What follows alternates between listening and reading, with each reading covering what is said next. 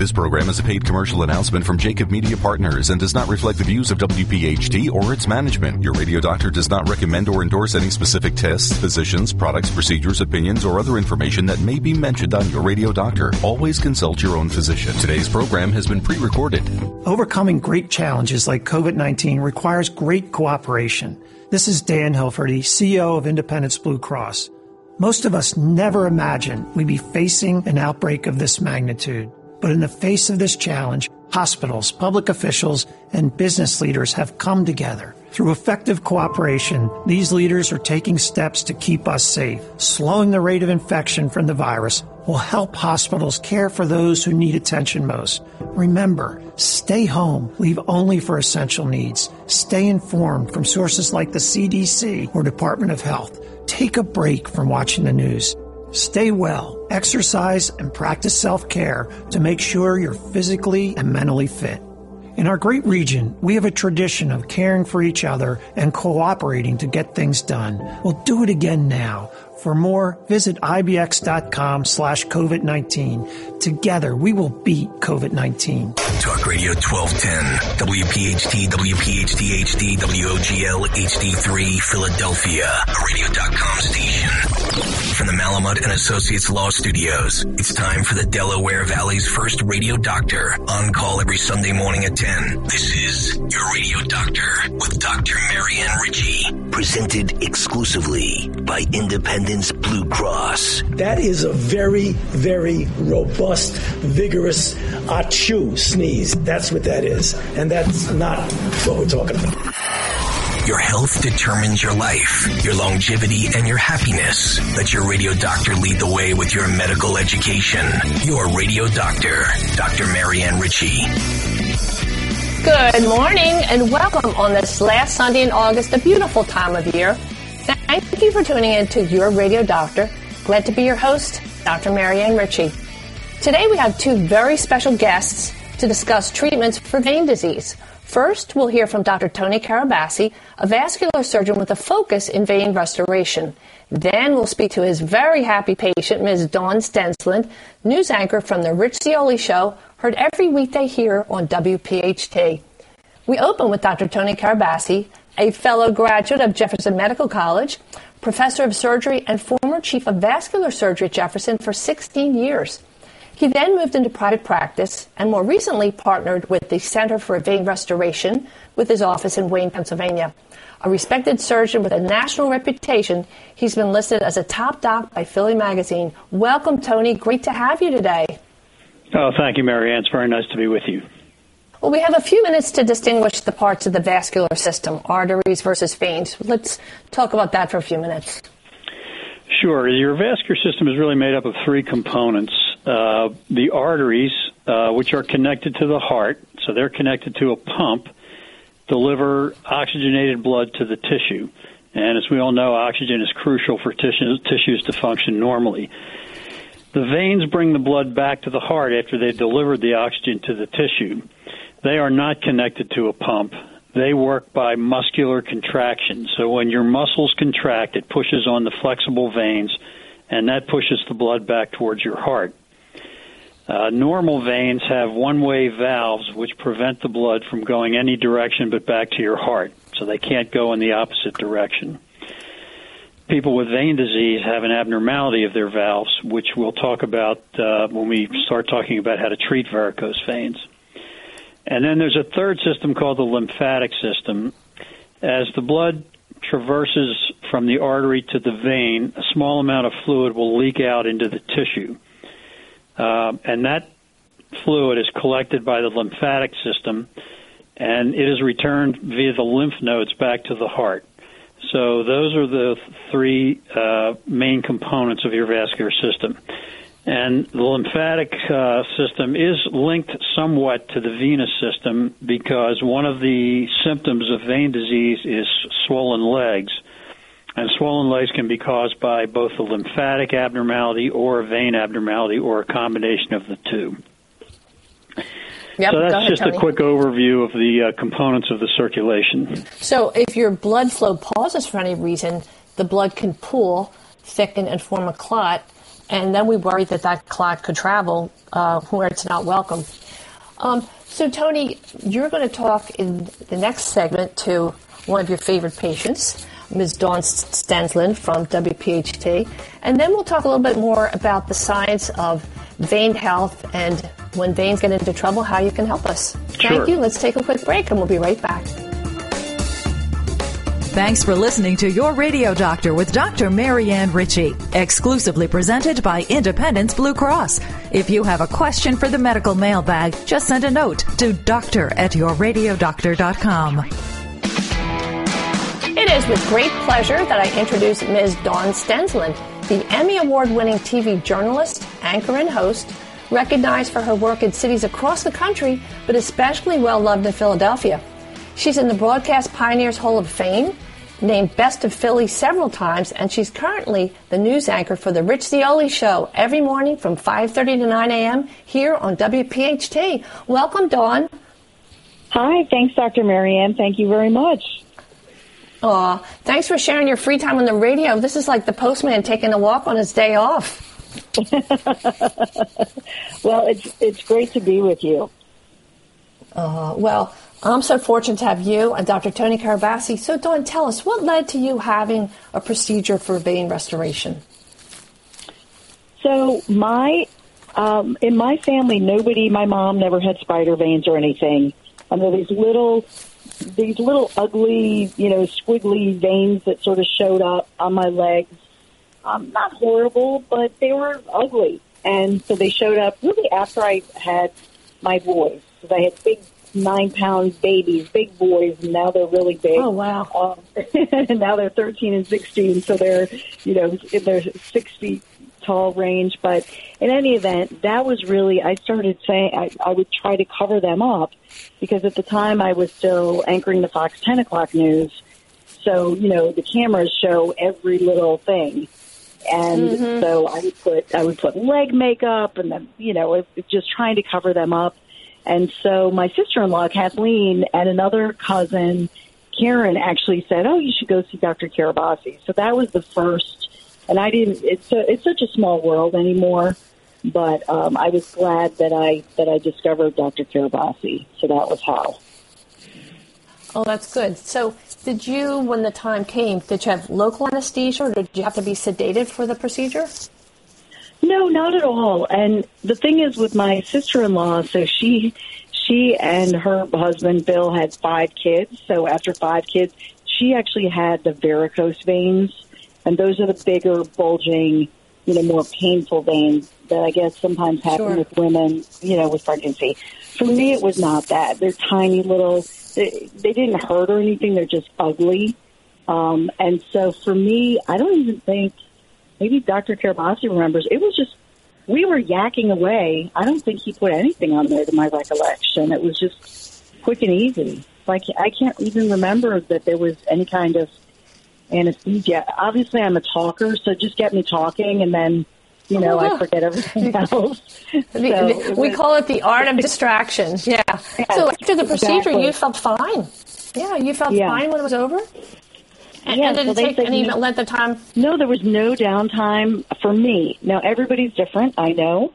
But for me, there was no downtime. I think the one thing was, because I'm always out and about all year round. I'm out with the boys. We're walking the dog. We're in the Wissahickon or on the bike trail or whatever. So the one thing they said, wear the long tights and don't watch out for sun exposure. So that was one thing that I had to be careful to cover up. So that I wouldn't be exposed in the sun.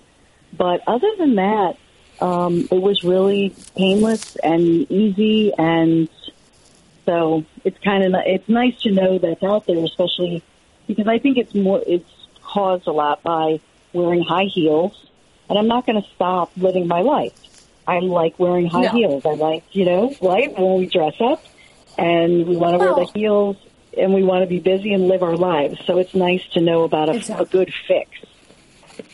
But the thing is, too, we're all sitting at the computer for a much longer amount of time. So if you sit for a long time, or if you stand for a long time, laborers, waitresses, doctors doing long surgeries, lots of people or more than 50% of Americans, I would guess, have these issues. So is there anything you've changed about your routine that might prevent recurrent spider veins?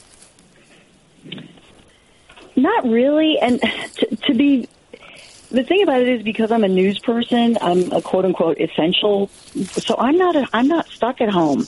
I'm still out, and I still have to go to the grocery store, and I still have to cook and clean, and you know what I mean? I'm busier than ever. Sure. Because I think for moms and women, we're busier than ever. So I didn't change anything. I probably would have if I did not find a fix.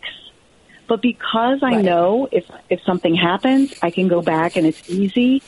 I guess I probably shouldn't say this, but it's kind of lazy. But once you find something that you know is an easy fix, you're like, I'm not going to really change my life because I'm sorry, I'm just not. I'm being honest. But well,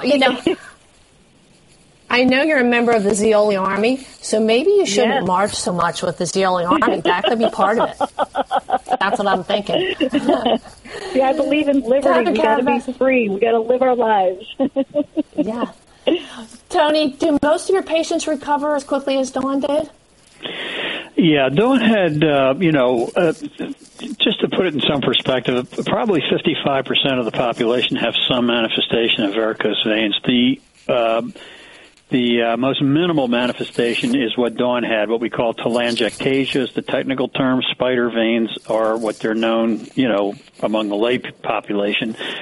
And, we see many, many, many people that have these. And for people like Dawn and really for just about any woman and some men, they're a problem. They're very visible, and particularly when you're wearing dresses like women do, and men who are active athletically, especially if they're on the front of your calf or the front of your thigh, they're very prominent and they're embarrassing to people. And we have a fix for those, which is what Dawn had. And in terms of what that is, it's an injection of a material into the vein, and what you're doing is you're damaging the lining of these little tiny vessels, and you're inducing a very mild injury. And what happens is, as the injury resolves, it makes the vein wither up and go away. So it's a mechanical solution, basically. And we use a very tiny needle. This won't mean anything to most people, but it's a 32-gauge needle. It's thinner than a human hair. So most people, even people that are very needle phobic, experience almost no discomfort. Dawn, I don't think you had any discomfort, did you, when we did this? No, that's what when you asked about anesthesia, I think we got to talking, and once we started talking, I didn't feel anything. Because like you said, it's just so tiny. It's not like a vaccination, which is, we're talking about vaccines. Nobody wants to hear about needles. But honestly, I don't even remember. So it was that's most people's experience. We have a couple people that will feel a tiny bit, but, and I try to talk to people and put them at ease and talk about their kids and stuff, take their mind off it. And most of the time when you do that, they don't really feel anything. And now after you have it done, we put cotton balls over the areas that we treated because it's important to get some compression on the area that you just treated. And then we wrap it with an ACE bandage. And if you remember, Dawn, you have to keep the ACE bandage on for 5 days. And the reason for that is you've injured the walls of the little veins. By putting compression, you can get those walls to stick together, which will also obliterate the tiny telangiectasia. And the only cautions we give people are not to do any vigorous leg exercise for a couple days. And the reason we tell people to try to avoid the sunlight is that anytime you have an injury, as that injury is healing, if it gets very bright sun exposure, sometimes that can cause some darkening of the area. So we tell people try to avoid the sun for at least a couple weeks after we do this until it sort of heals. And so other than that, it's a very straightforward procedure with really no downtime other than having to wear the ACE bandage. Is there anyone you would suggest not have it? Are there any risks that we haven't considered? Well, like anything, there's a risk. You could have an adverse reaction to the material we used to do the injection. In some people are hypersensitive to that type of thing, and they can get some blisters, occasionally even some skin breakdown. But I've been doing this for over 40 years, and I've literally never had that happen. So I do tell people about it before we do it, but it just hasn't really been a big issue.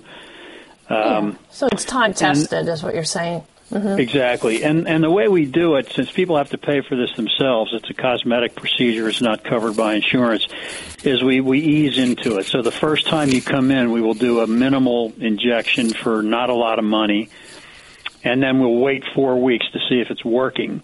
And the veins may not be gone in 4 weeks, but we want to see some reaction. We want to see some fading. And once we know that you don't have a bad reaction and we know that it's working, then you can come in every week or two until we get you to where you want to be, basically. And sure. I think now, that's I know important. if somebody, I'm sorry, I was just going to say, if somebody were on a blood thinner like Coumadin or the newer ones, Xarelto or Eliquis, you'd probably have to stop that. But how about aspirin or Motrin if somebody takes that for occasional arthritis, pain, or headache? Would they have to stop that before the procedure? Not really, because, the needle's so tiny, bleeding really isn't an issue. And we're not relying on anything other than the mechanical injury of the lining of the vessel, and that would not be affected by taking aspirin. Good. And can the veins recur, Tony? I guess that's a possibility. Well, the ones you inject and go away, they don't necessarily come back, but some people just tend to make these things on a constant basis. They're constantly making more of them. So there's kind of two sets of people. One person will come in, get their veins injected, and never have another problem.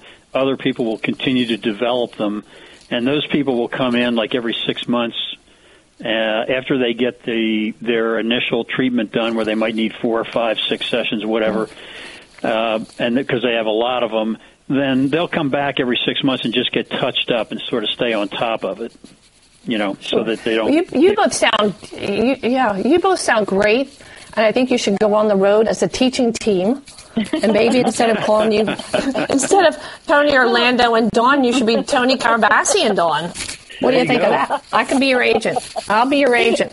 Dawn, do you have any last questions for Dr. Carabassi? I'm giving you a free consultation here. I know. I love it.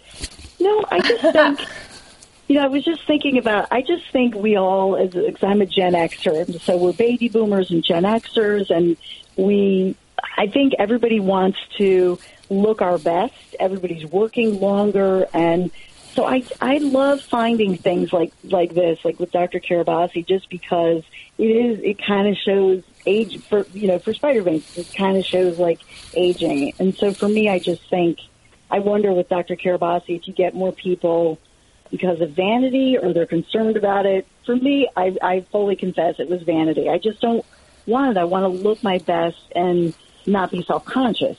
You know what I mean? Sure. Or you could do what I do, Dawn. Just buy one of those bathing suits from the 1920s that go to the ground, and who would know? Stop. That's all good. Well, Dawn, thank you so much for sharing your time with us, and we'll listen tomorrow on the Zeoli Show and clap when it's your turn to speak. Oh, it's my pleasure. It really is, and I think we love our doctors, especially during these times, these surreal times that we have. The only thing I would say to people, don't put things off. Go check it out, no matter what it is, because I think a lot of people are just worried to get things checked out or even call your doctor. So I think that's important, Yeah, you're absolutely right. And we really do appreciate you sharing your story, because maybe you'll take the fear out of somebody who's considering having this done, because it really can. Quality of life is important as well as symptoms and discomfort. So you were really a big help to our listeners today, Dawn. Thank you so much. Thank you, Dawn. Pleasure. Really appreciate it. Well, thank you, Dr. Tony, and thank you, Dr. Marianne. It's really my pleasure. Take care, Dawn. Thank you. Take care. Thank you. Today's edition of Your Radio Doctor with Dr. Marianne Ritchie, presented exclusively by Independence Blue Cross, can be enjoyed on radio.com. Listen to the show at your convenience. Go to radio.com and in the search bar type in Your Radio Doctor. It's health education on demand. So, Tony, we spoke earlier, people can have problems with their arteries or their veins, and if arteries deliver blood that's oxygenated, if they're blocked, people might be familiar with having a stent inserted in their heart artery, their bypass surgery, or a stent put in their groin to deliver blood flow to their leg or their feet. But veins are a different story. Veins bring blood back to the heart, and how can problems arise in people's veins? Okay, well, if you recall, we said that veins bring blood back to the heart, and they have a valve in them that prevent the blood from going in the other direction under normal circumstances. When that valve doesn't meet, that's called reflux. And when the muscles contract, it not only pushes blood back toward the heart, but it also pushes blood in the other direction into your leg. And you've got veins in your leg that run from your groin to your ankle and run from the back of the top of your calf down to your foot. And if you think of those as the trunk of a tree, the branches coming off the trunk would be the branches going to the skin. So when that pressure is elevated in that trunk, that pressure is transmitted out to the branches. And that pressure causes the branches to enlarge and become varicose veins. Again, that's because the valves are not working properly. So that's how you get varicose veins, basically. Now, you can either be born with valves that don't work properly, or your valves can be injured. The most common form of injury would be having multiple pregnancies, where your veins have, under hormonal influence, dilate. And if they don't completely come back to a normal size after several pregnancies, those valves won't meet, and you'll have the reflux. Or, obviously, if you're a man, you could be born with valves that just don't work properly. So that's the etiology of varicose veins. That's why they occur. Mm-hmm. In some cases, but I guess people that are carrying too much weight might see that increased pressure in their veins. Or we spoke earlier, I guess the Western lifestyle, we're standing for long periods, sitting for long periods, especially now with COVID at the computer, or lockdown, I should say. And sure. You can have pooling with that as well. And we talked about different occupations who are at risk, too. Sure. Well, the risk factors are age is a risk factor. Aging causes wear and tear on the valves in your veins, and eventually that allows some of the blood to flow back into the veins, like we just explained. Women are much more likely to develop the condition for the reasons we talked about. Hormonal changes during pregnancy, premenstruation, or menopause can be a factor. Also, hormone treatments such as birth control pills may increase your risk of varicose veins. Pregnancy, due to the volume of blood in your body increasing, that can enlarge the veins in your legs. And again, if they don't get back to normal when your pregnancy is over, that can leave you with venous insufficiency. Family history, there's a greater chance if your people in your family have had varicose veins, and obesity, being overweight, puts added pressure on your veins. And then, standing or sitting for long periods of time where your blood doesn't flow as well can also predispose you to that. What comes to mind, too, Tony, is people who work out a lot. I know as a GI doctor, I help people when they have hemorrhoids. And for our listeners, a hemorrhoid is just sort of a nickname for an enlarged vein. That when you picture somebody picking up a heavy box or they're lifting weights and you see their neck veins bulge, the veins in the pelvis and rectal area bulge, too. Does that increase the risk for varicose veins? Running, a lot of people who run a lot, or weightlifting? It can, I guess, if you take it to extreme. But a hemorrhoid is no different than a varicose vein in your leg. It's exactly the same thing. Those valves in those veins don't work, and that causes those veins to enlarge and become symptomatic, yes. Mm-hmm. Mm-hmm. And I guess on rare occasions, people that have had injuries or previous radiation therapy or even a previous blood clot for whatever reason. So I guess the worrisome thing, if blood starts to pool because the assembly line isn't moving properly, blood pools, you can get a clot in your leg and get phlebitis, or even scarier is that clot.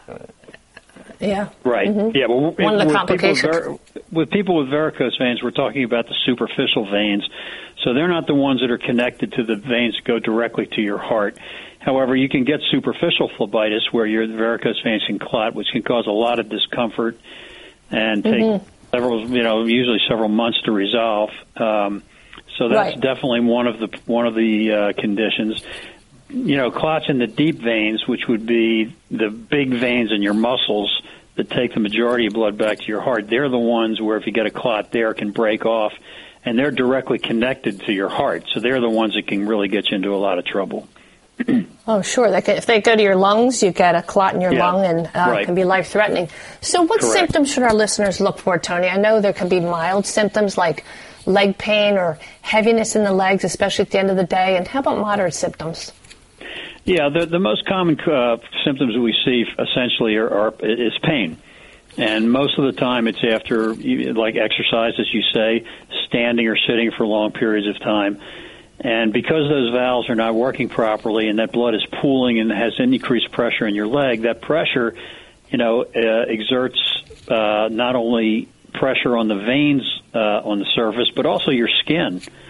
And people are very uncomfortable at the end of the day who have varicose veins. And that is really the primary thing that brings them in to seek treatment, both the symptoms and the fact that they've got the visible varicose veins.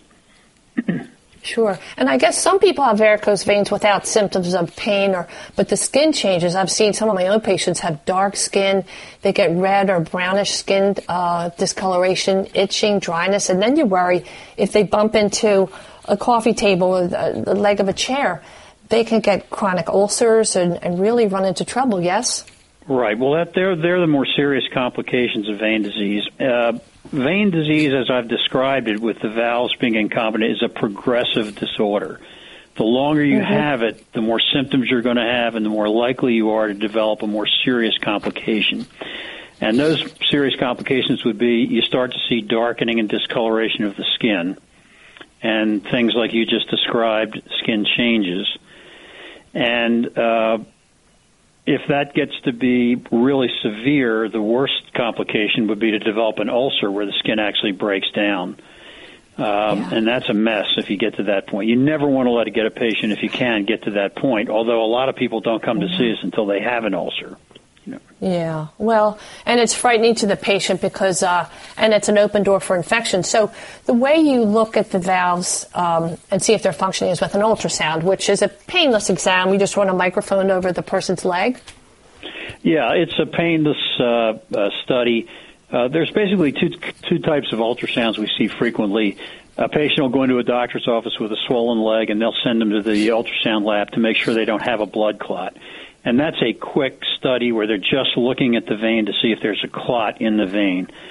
When you're going to consider treating a patient for varicose veins, they need what we call a functional study, which is where you look at how the veins are actually working. You're not necessarily looking for blood clots, although you do check to make sure they don't have blood clots when you do it. And that's actually a fairly extensive study that takes about an hour, where you look at all the veins in the leg to see which valves aren't working properly, because to treat this effectively, you need to know where to treat. And the ultrasound gives you the roadmap that tells you how to treat it. I was just going to say, you have to know how to mark the veins, and then I guess that helps you decide which of the therapies. You're going to tell us about the different therapies available and what kind of anesthesia to use. Before you go on to that, do you usually treat one leg at a time? Yes. And I guess I know you elevate the leg during surgery to decrease bleeding too, right? Yes. Yeah. So tell us about the therapies, Tony. All right. Well, what you have to do is you have to treat the underlying vein that has the elevated pressure, and that's that vein that runs from your groin to your ankle or down the back of your calf. And there are a number of different ways you can treat that. The preferred way to treat it in my practice is to use a technique called radiofrequency closure. And what that involves is making a very tiny incision, about 3 millimeters in length, which is very tiny, usually in your distal thigh, or if it extends down into your calf, in your proximal calf. And through that incision, we place a catheter into the vein. And we feed the catheter up into the groin where the vein starts. And then as we pull the catheter back, we use radiofrequency energy to actually seal the vein shut. Now, when you seal that superficial vein shut, you relieve the elevated pressure in the leg. So there are several other ways you can treat this. You can use a laser rather than radiofrequency. You can inject a solution of foam that will cause the vein to also contract and scar down. And so it's just a matter of personal taste. And I have found the radio frequency is the most effective treatment, so that's what I prefer. Now, this is so fascinating to me, really. Mm-hmm. Mm-hmm. The old way to treat it was to strip the vein out, where you actually remove the vein. That requires general anesthesia in the hospital and a week of downtime. This procedure is done in the office under local anesthesia, and there's no downtime. So you have the procedure done, we wrap you up or put a stocking on, and you walk out the door and just go about your business, which is really very nice. So it's a big step up over the old stripping technique. Oh, yeah. It's incredible. And I guess, too, while the disease veins are starting to lose function, you build up collaterals to be ready for that day when you close down the disease vein. Let's take a little break, and we'll come back to end with some suggestions to help our listeners. Your Radio Doctor with Dr. Marianne Ritchie is exclusively presented by Independence Blue Cross. Dr. Marianne will return, but first, a medical message from one of our partners.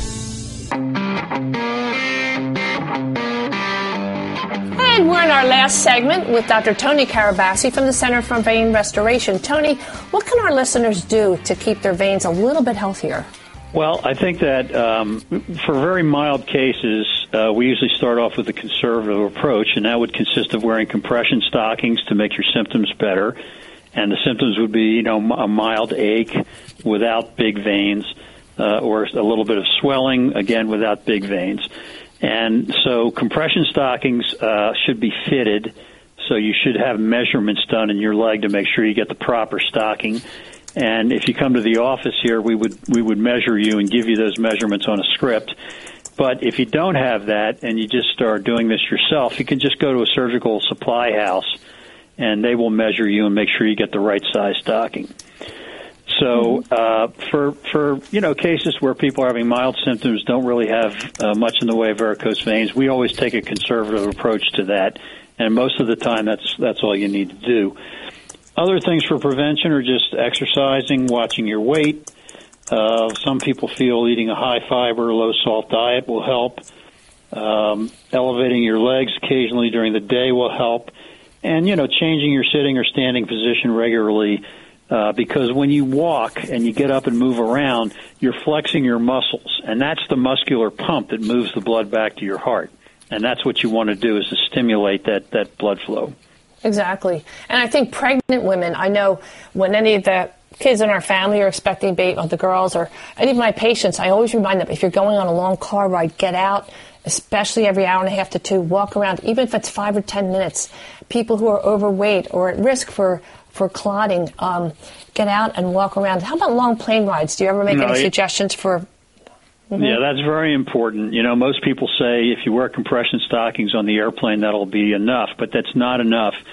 You really need to get up every hour and a half or so and walk up and down the aisle and get that muscular, pump working, because that's what keeps your blood circulating and avoids blood clots. And if you're stuck in your seat, you can always... And the same way, as you say, same way with a long car trip. You stop every hour and a half or 2 hours, get out, take a walk. Yeah. And that'll find keep a rest stop, sure. Mm-hmm. Yeah, and you can even sit, as you're sitting in the car, pretend you're driving and use your feet to hit the pedals back and forth, point your feet up and down a few times, maybe every half hour. And, right, or just tense your muscles. Just tense your thigh muscles, and that's not as good as walking, but it's still a good thing to do, because that'll get the blood flowing well too. Yeah. So, Tony, if our listeners wanted to visit a website, where would you send them? They can find me by just going to Center for Vein Restoration and just find the Wayne office, and all the numbers and information are right there. And we're very happy to see people who just, don't be afraid to come in and just get a consult if you have questions. If there isn't anything significant, we'll tell you that, and we'll give you some hints on what to do. If you do have a problem, we'd be more than happy to take care of it for you. Beautiful. Dr. Tony Carabassi from the Center for Vein Restoration. And I know you like to refer people to the Mayo Clinic. Just Google Mayo Clinic and look up veins, and you can read more about it yourself. So, Tony, thank you so much for being with us today. We learned a lot, and we really appreciate your time. Oh, sure, Marianne. It was a pleasure. Thank you. Thank you. Now, your real champions.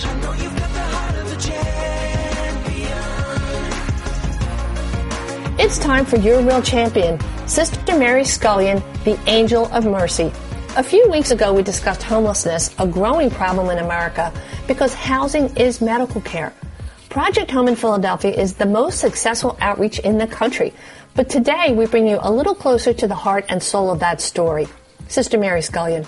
Sister Mary is a native of Philadelphia and first-generation American. Her parents immigrated from Ireland and settled in northeast Philadelphia.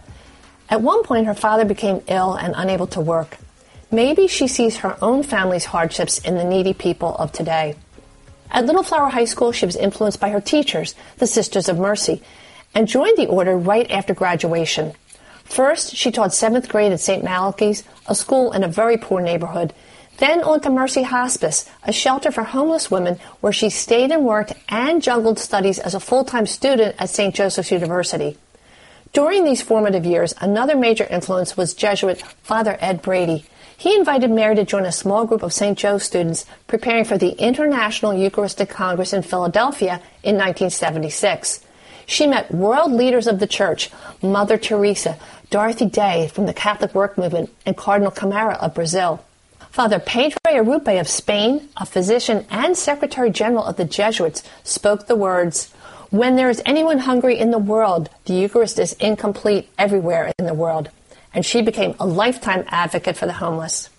Sister Mary even spent nights living in the streets to better empathize with the needy. 1985, she co-founded Women of Hope, a program with housing and support for homeless, mentally ill women. 1988, she founded the Outreach Coordination Center, the nation's first program that coordinated private and public agencies to find shelter for the homeless. Project Home opened in 1989, but it wasn't a comprehensive center overnight. Sister Mary and Joan Dawson, a Drexel University student and committed volunteer, asked city officials to open a short-term emergency shelter for about 50 men. Their work began in the locker room of a city swimming pool. Cooked everything in a microwave, and with no sink, they used the washing machine hose to clean the dishes. Men came in at 7 p.m., left at 7 a.m., returning to the same bed saved for them every night. Co-founder Joan Dawson McConnon is now Associate Executive Director at Project Home. The initial board? Joan, Sister Mary, Steve Gold, a lawyer and supporter, 2 volunteers, and 3 men from the shelter. They wrote the rules by which they all would live. Sister Mary says, "We collaborate. When staff, volunteers, and homeless people all work together, we're all changed." This transformative leadership has made Sister Mary's work beautiful, successful, and formed her battle cry, "No one is home until all of us are home." Mary sees everyone as her brother or sister. She speaks with the same ease and grace whether she's meeting the Pope, a former president, royalty, a volunteer, or a person experiencing homelessness. She shares the sentiments of Pope Francis, who urges us to join the revolution of tenderness. But remember, you don't have to be a nun to help the homeless. Each of us is called to lend a hand. TV interviews, acceptance speeches, she asserts, raising your voices any way you can to equal opportunity for every single American is really helping us all fulfill the American dream. Today, when so much of society is hardened to the plight of the poor, she urges us, look a homeless person in the eye. Recognize their dignity as a human being. One show of kindness, generosity, and unconditional love may be the spark that makes them value themselves to make the change and come in. We salute Sister Mary Scullion, your real champion. Thank you for listening. Next week, we'll hear from Sue Rocco, host of Women to Watch here on WPHT, the show which highlights the real stories behind women leaders from around the country. Independence Blue Cross will tell us about their upcoming innovation seminar, and the Red Cross will invite you to join their efforts. Listen to all our shows on yourradiodoctor.com. And now pour yourself another cup of coffee, sit back, and enjoy 2 beautiful voices, Frank Sinatra and Sid Mark. And remember, your health is your wealth. Thanks for listening to Your Radio Doctor, Dr. Marianne Ritchie, a Jacob Media production. If you're interested in learning more about the power of the radio hour, contact Joe Kraus at 267-261-3428. This program is a paid commercial announcement and in no way represents the views of WPHT or its management. Today's program has been